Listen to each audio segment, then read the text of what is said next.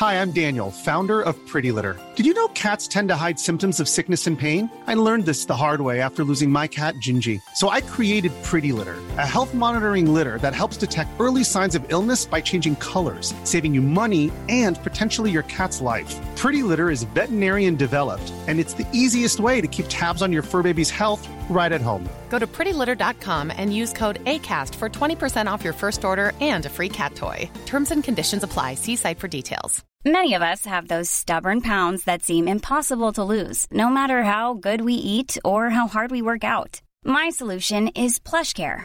PlushCare is a leading telehealth provider with doctors who are there for you day and night to partner with you in your weight loss journey. They can prescribe FDA-approved weight loss medications like Wegovy and Zepbound for those who qualify. Plus, they accept most insurance plans. To get started, visit plushcare.com/weightloss. That's plushcare.com/weightloss. Ever catch yourself eating the same flavorless dinner 3 days in a row? Dreaming of something better? Well, HelloFresh is your guilt-free dream come true, baby. It's me, Keke Palmer. Let's wake up those taste buds with hot, juicy pecan-crusted chicken or garlic butter shrimp scampi. Hello Fresh. Stop dreaming of all the delicious possibilities and dig in at HelloFresh.com. Let's get this dinner party started.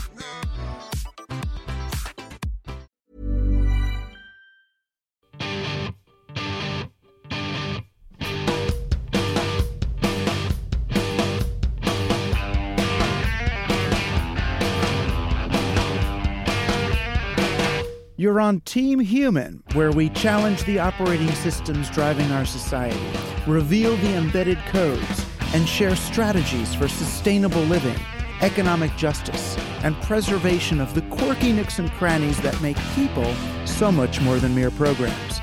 This is where the conscious beats the automatic, an intervention by people on behalf of people. I'm Douglas Rushkoff, and I'm on Team Human. Playing on Team Human today, art activist Steve Lambert. If I had walked around on a soapbox or just went up to people on the street and said, "Can I talk to you about capitalism?" they would walk away. So they're drawn because it's a style that they find familiar and comforting and that they like. Lambert will be sharing the secret to making art that restores the public conversation by reclaiming public space. It's time to intervene on behalf of people. This is Team Human. So as our presidential election come American Idol contest careens toward its conclusion, I'm coming to realize that what passes for public engagement these days is actually better understood as our collective relationship with the screen. In other words, the whole ordeal is no longer really about policy, about immigrants, or economics, or terrorism, except insofar as they are reflected on our TV screens or social media feeds. In other words, no one's actually bothered by Mexican immigrants or acts of terror in major Western cities. We just don't like seeing this stuff on television. And I'm not really sure exactly where the crossover took place. It was, for me, maybe back in the early CNN era, where everybody was talking about desensitization. Remember, it's like, oh, if you're going to see this war and these starving children on television, but there's nothing you can do about it, then you're going to experience a kind of helplessness and depression, and ultimately you'll be desensitized because the thing that would have normally stimulated you to act, or, oh, there's a baby starving, I want to pick him up, you can't pick him up because he's on TV, so that kind of shuts down slowly but surely, and you get really apathetic and then really helpless. But then, to some extent, reality television started to give people this feeling like they could influence what was happening on the screens. Like, you get to vote for who's kicked out of the Big Brother house. So it's like some weird Stanley Milgram experiment, but now at least we're partly in charge. Or, American Idol.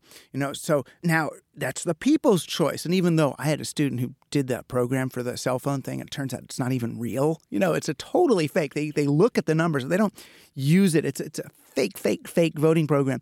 But anyway, the idea that, we're voting, so we're changing. I could get that little blonde girl to stay on next week instead of that, ucky, yuck one from that race I don't like, or whatever it is, that I'm going to have, some influence on what's happening on the screen.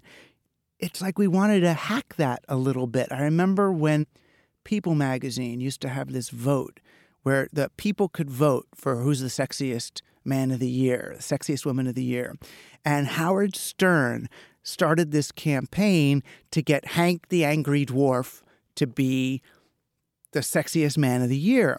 And he had so many listeners and they were pushing it so hard. They got him to number 2 or to number 1, and to the point where People magazine just had to eliminate that.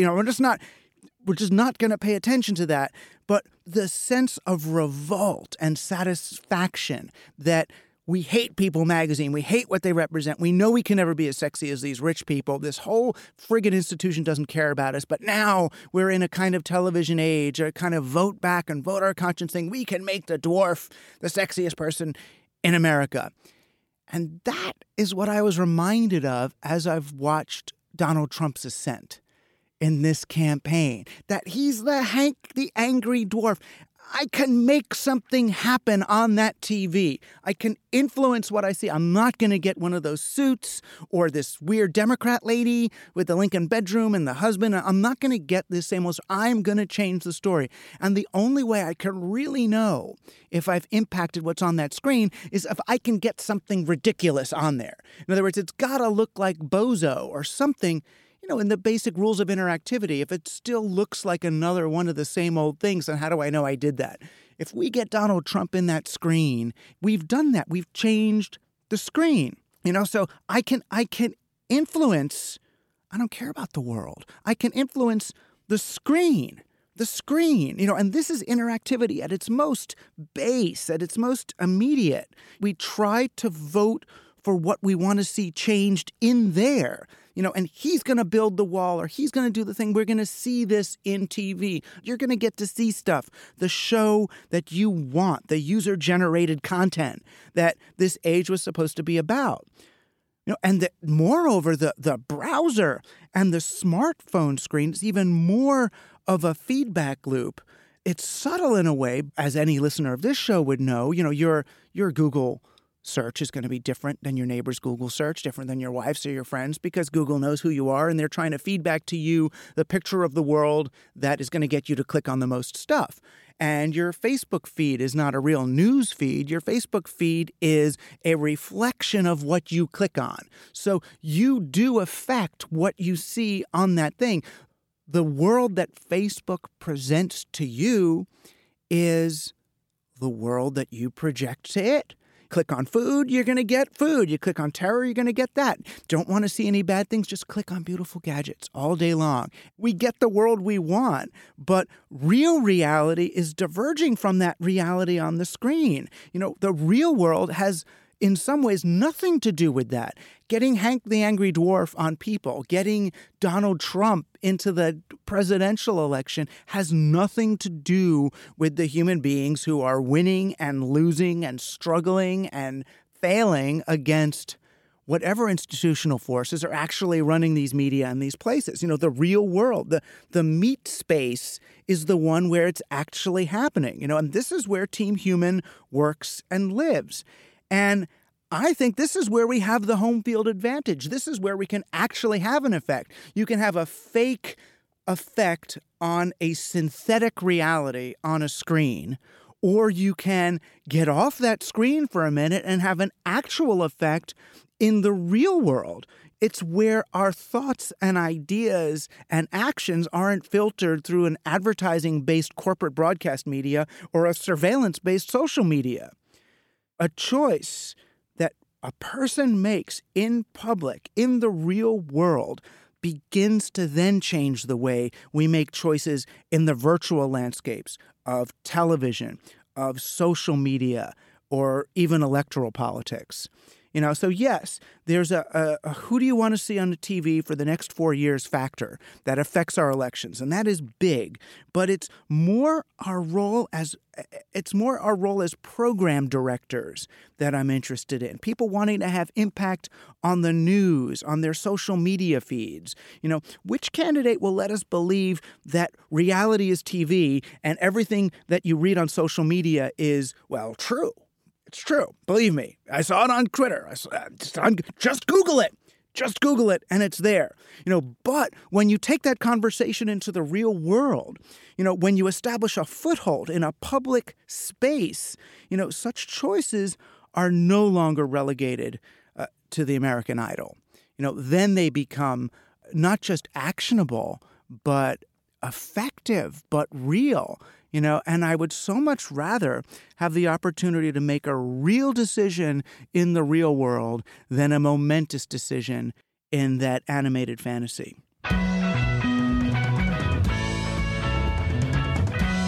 We're on Team Human, coming to you alive from the Basement Laboratory for Digital Humanism at CUNY Queens and online at teamhuman.fm.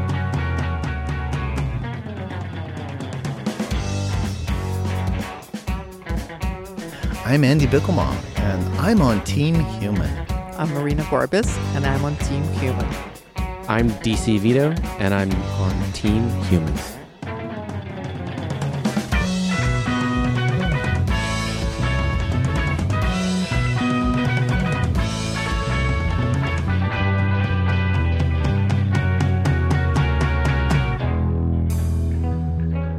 So, Steve Lambert, professor, art activist. When you put a big sign, a physical marquee made of lights and metal, a sign that reads, "Capitalism works for me, true, false," and a set of a big red and a green button for someone to, make their choice, and you stick it in a single town square somewhere, what's better about that than a web survey that can reach millions of people?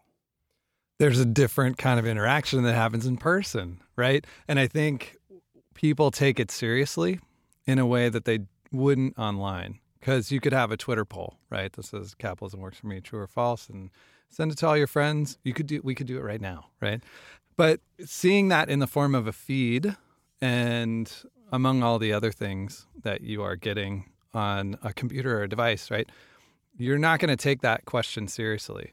And I found that even in person, people don't really reckon with it often until just they come up to the podium and they're about to press the button. And then I'll say, in your life, is this true or false? And they're like, my life, right? Right? And then they hesitate, right? And I'll say, have you thought about this? And they're like, well, yeah, I was thinking this or this, And I also get to have a conversation with them. So whatever they're leaning towards, I usually try to argue the other way, just so they're thinking through what they're saying. And there's a person, like all the other information I'm giving them visually by my body being in front of them, that affects how they read that situation and how they think about it. Yeah, because for listeners who are unfamiliar with your work, of course, they're going to immediately visit Steve and go to your website. And if you don't have that link handy, just come to teamhuman.fm and you'll link right to his work, either there or at the Center for Art and Activism. A lot of it, not all of it, but a lot of it in the last 5 or 10 years of your work is characterized by making these real things, these giant signs. They look like they're out of the 1950s kind of soda fountain, not even the neon era, but light bulbs in these big metal, remember those old signs, people, that were just light bulbs in metal cans? They're called channel letters. So it's letters. like a channel of metal, and then you have lights inside, sometimes neon. I use, regular bulbs. But yeah, it's it's a technology that no one uses. And it's very difficult to make because you still have to track down the few places that make that stuff. But yeah, it's an old aesthetic. And the reason I use that is because people like it before they know what it says. I'm kind of manipulating their sense of nostalgia, It's interesting. In a way, it's like, some of the really effective satirical cartoons or something. They're done in a style that reminds you of, oh, right, I love those kind of cartoons. And then they're like, totally radical. So you make these giant signs or things, you cart them into towns, like to friggin' Cleveland or whatever, into just a place, and then people are supposed to interact with them in a live way. Yeah.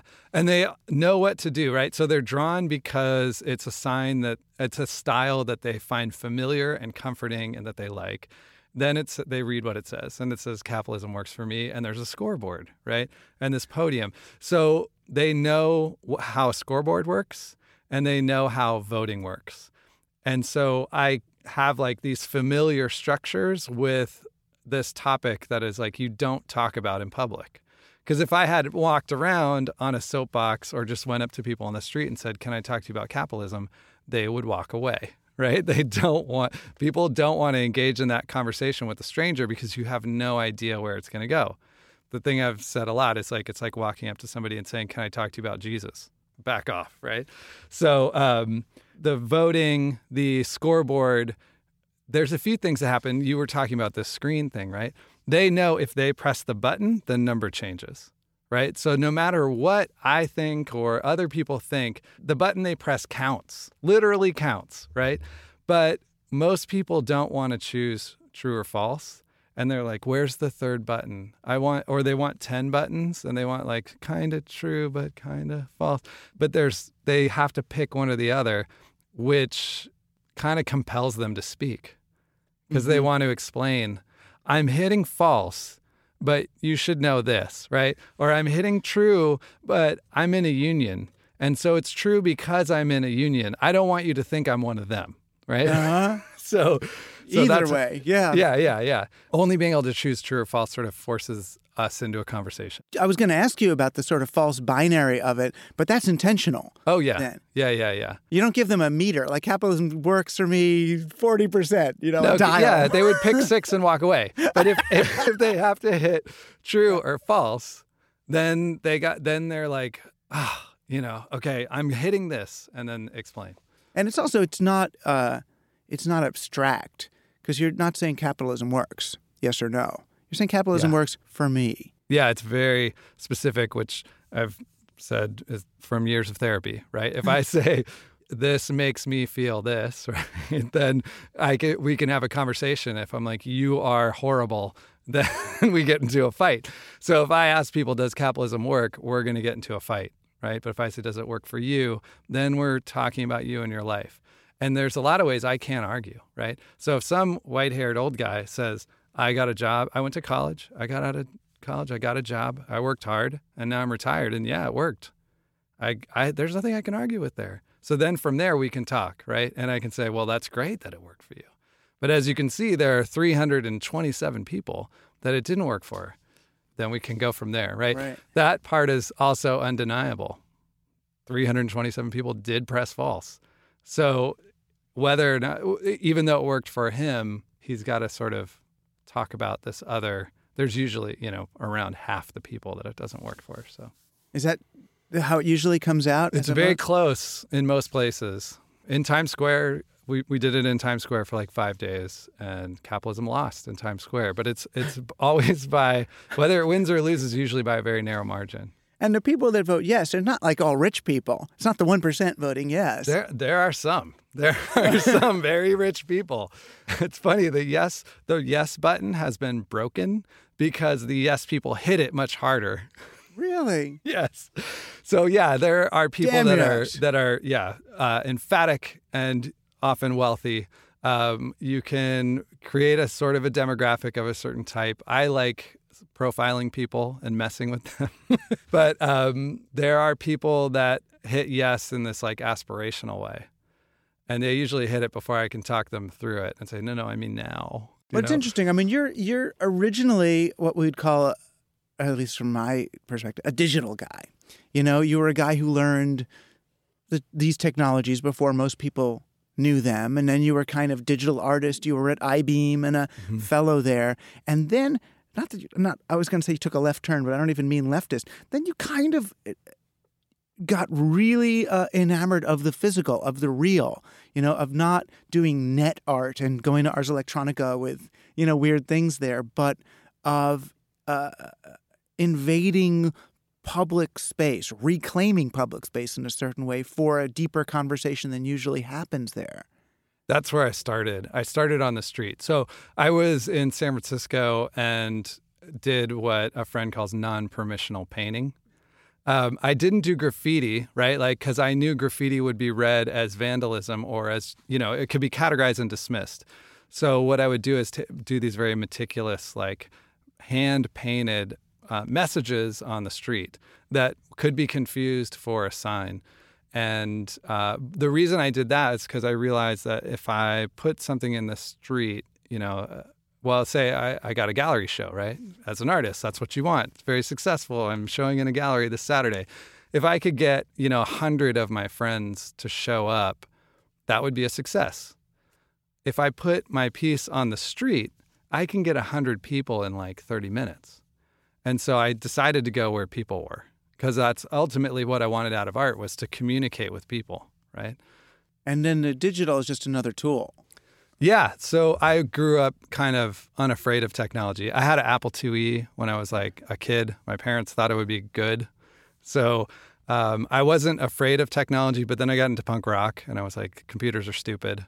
So I had this sort of Luddite period, and then I came back to it when those tools were sort of undeniably powerful, right? And it's all right, well, I want to communicate with people. Here is another way that will work. Assuming most Team Human listeners are people who are hoping to engage with the world in this way, I mean, what's your legacy? I know you have students at SUNY Purchase in your digital arts program there. I mean, what's your advice to us, to those of us who, we may not be artists and capable of making whole big things, but we want to begin engaging with people differently without getting hit, if possible. Yeah. So the thing I would say is start from the end, right? Think about the world that you want and the kinds of interactions that you want, and think in terms of way beyond what's possible, what you think is possible, right? So when we work with activists at the Center for Artistic Activism, a lot of them will say, oh, it would be great. What is success? Success would be passing HB 278, this House bill that would allow such and such, right? And we're like, okay, great. What if you did that? And they're like, oh, wow, we could even do that. Their bar of success is so low. So then we say, yeah. And they'll say, well, then, if we passed the law, we would want to enforce it. Okay, you passed it, you enforced it. What do you want after that? Oh, wow, okay. Well, maybe we'd want new politicians. Okay, you got new politicians. What do you want after that? And just keep going, right? To the point where they actually start to shut down and they're like, I don't know. We're like, no. What do you want? Because your mind will start to protect yourself from your dreams, So it's really it's actually takes discipline to imagine these sort of utopic dreams of the future. But once you have access to them, you realize what's motivating you. And that is what will motivate other people. Because in the end, nobody cares about HB 276. They care about living in the world where people are at ease and comfortable, and they're not, overly worked, and they have time for their kids, and they can hang out outside, and the environment is beautiful and, full of life. So that's something that motivates almost everyone. And then you say, and our first step is passing HB 270, whatever, right?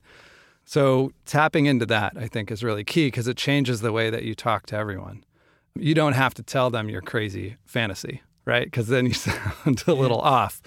But at least knowing it for yourself so that you know what you're working towards. I mean, the word utopia shows up in your work in a number of places. I mean, usually when I hear the word utopia, it's somebody criticizing what I'm saying. Oh, well, that's either it's utopianism or it's boomer nostalgia. And either one of them is apparently supposed to immediately disqualify whatever I'm saying. Utopianism's bad, right? We're not allowed to do that. Yeah, we give a lot of respect and credit to people who discredit things. Yeah, I know. It's like you're seen as this great. It's a great gift to be able to debunk or destroy and say, "Oh, yeah, this isn't possible," right? Like you're a realist, and we're getting back to what's real. If you're an artist, you have to shove that aside every once in a while, and if it gets too involved in your process, it's crippling. I mean, that's what we need. We have plenty of critics in the world telling us how everything is not going to work and how the world's going to end in whatever many years, and they all fight over how bad it is. Crowded trade, as they say. Yes. Yeah. So rather, the world needs more visions and more different kinds of visions, right? And so anyone that is dismissive, I think, of utopian ideas, just let them go, and keep working. Yeah, because, we're trying to, turn Team Human not just into a podcast, but into a site that has links to things that people can do and experts and ideas. And so I'm sure, for every would-be activist who's listening to this, there's 3 would-be artists, whether they're, we get the emails. They're DJs and musicians and people who want to start farmers markets and or they're great dancers or they love to cook. And this is the thing that happens with activism is they think, oh, this is the serious work, and if we don't do this, like these kids are gonna die. Right. And it there you go. That's it. You raise the stakes to the point where you can take no risks. And activism gets really conservative, and we just repeat these old patterns, right? Because it worked that one time in 1964, so maybe if we do it again, but that's not how it works. It takes creativity, it takes innovation, but it's also what causes burnout in activists. And how many burned out, bitter activists do you know? We don't need any more, right? That's also a crowded field. So, what part of how that happens is they start separating their creativity and their work. So it's like, all right, 5 days a week, I'm in this organization, I'm trying to push this issue forward and pass HB 270, whatever. But finally on the weekend, I get to do my DJ thing, right? And your life becomes bifurcated where you start to resent the work that you're supposed to be doing that helps people and more escapism on the weekend with the creative work. And instead, what we talk about at the center is bringing those two things together. Because that's what it takes to be a whole human being and not an activism machine that has some time off. You know what I mean? Yeah. This is precisely the struggle that I've been experiencing lately. I spent the last decade and a half justifying my previous work with scholarship and research. I did my book on here's a valid critique of corporate capitalism. Here's the numbers that show the digital economy is not working in favor of people. And here's this and there's that. And it's like, and then finally, the facts don't really matter to anybody, as electoral politics will show. Who cares? Yeah. You're right. I'm right. I'm right. I'm right. Great. Well, even if you are right, people will ignore those facts, right? Like try arguing with your uncle at Thanksgiving about what's right. Or like what actually happened and see where it gets you. Use the truth and see where it gets you. But this is an argument for the arts, right? Right. Like we think of politics as being incredibly rational. And if I take these arguments and I put them together and, as you probably have done in many books, right? We get to the end of the book and there's no other conclusion. This is the right way. And if we just repeat what we do in the book or give people the book, right, whether it's the Communist Manifesto or the Bible, and say, if you just read this book, you will understand the truth. Right. Where has that gotten us? Right. And then they don't understand, and we go, oh, well, they must be illiterate then. Yeah. And then we just dismiss the people that were trying to get involved, right? Right. And write them all off as idiots. Or the arts is not about like just the truth. We need the truth, right? It has to be grounded in something real. I'm not saying we create fantasy worlds, but the arts is the world of affect and emotion. And that's really what's motivating people, right? Whether they're Trump supporters and their anger has been stirred up, or the dreams of like Obama at any point, right? Those are not rational. Like the reason that you feel disdain for Trump or like Trump it's not, you can argue why it's true, but in the end it's a gut feeling. And those kinds of feelings are what comes out in theater. It's the indescribable thing when you're looking at a painting about like, why do you feel this way? You can't describe it because it's not rational. It's affective and emotional. And so when we bring the sort of truth and the structure of activism with that emotional, affective experience of art, that's when it actually becomes really effective. Right. And thinking back on something like Occupy, it was the Alan Kaprow-like happening of Occupy, which really was what captivated people almost more than the education on how the economy was working or not. Yeah, it's not like people went down there because they're like, what I would like is a university course on economics, but I just want to sit outside. Like that's not the motivation. No. They're motivated by a dream again, right? And so we have to bring these together for activism to be effective. And that's what I've spent the last 8, 9, maybe 10 years studying, is how activism and art fit together and the strengths of art. And art has plenty of weaknesses too. But figuring out how they can work together really effectively and see it work, put it to the test and see it work, has been I don't know, I feel really lucky to have been able to do that and then also share those things with activists around the world. Well, we feel lucky that you joined Team Human and shared it with us. So thank you. Thanks for joining Team Human. You're welcome. I am glad to be here. As you know, I'm of a certain age.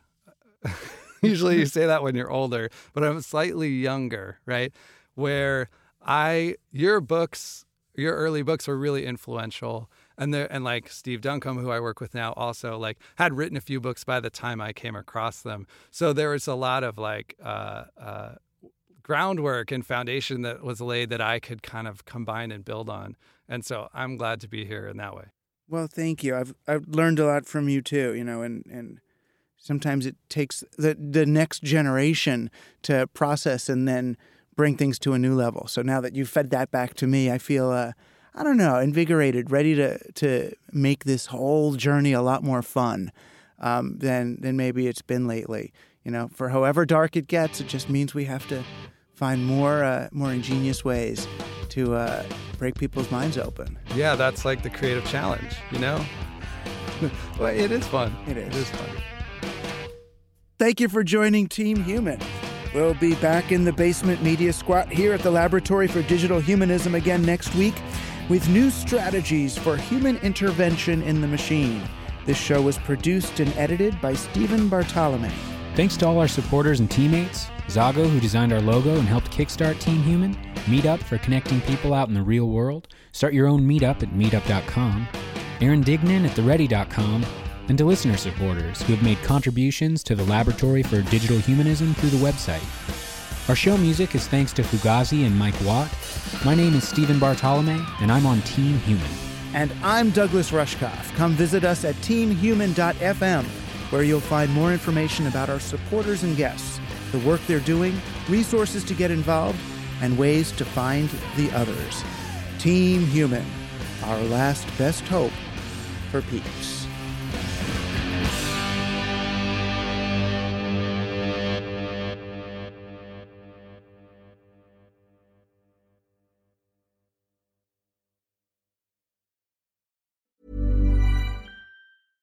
Imagine the softest sheets you've ever felt. Now imagine them getting even softer over time. That's what you'll feel with Boll & Branch's organic cotton sheets. In a recent customer survey, 96% replied that Boll & Branch sheets get softer with every wash. Start getting your best night's sleep in these sheets that get softer and softer for years to come. Try their sheets with a 30-night guarantee. Plus, get 15% off your first order at bollandbranch.com. Code BUTTERY. Exclusions apply. See site for details. Ever catch yourself eating the same flavorless dinner 3 days in a row? Dreaming of something better? Well, HelloFresh is your guilt-free dream come true, baby. It's me, Keke Palmer. Let's wake up those taste buds with hot, juicy pecan-crusted chicken or garlic butter shrimp scampi. Hello Fresh. Stop dreaming of all the delicious possibilities and dig in at HelloFresh.com. Let's get this dinner party started. Hi, I'm Daniel, founder of Pretty Litter. Did you know cats tend to hide symptoms of sickness and pain? I learned this the hard way after losing my cat, Gingy. So I created Pretty Litter, a health monitoring litter that helps detect early signs of illness by changing colors, saving you money and potentially your cat's life. Pretty Litter is veterinarian developed, and it's the easiest way to keep tabs on your fur baby's health right at home. Go to prettylitter.com and use code ACAST for 20% off your first order and a free cat toy. Terms and conditions apply. See site for details.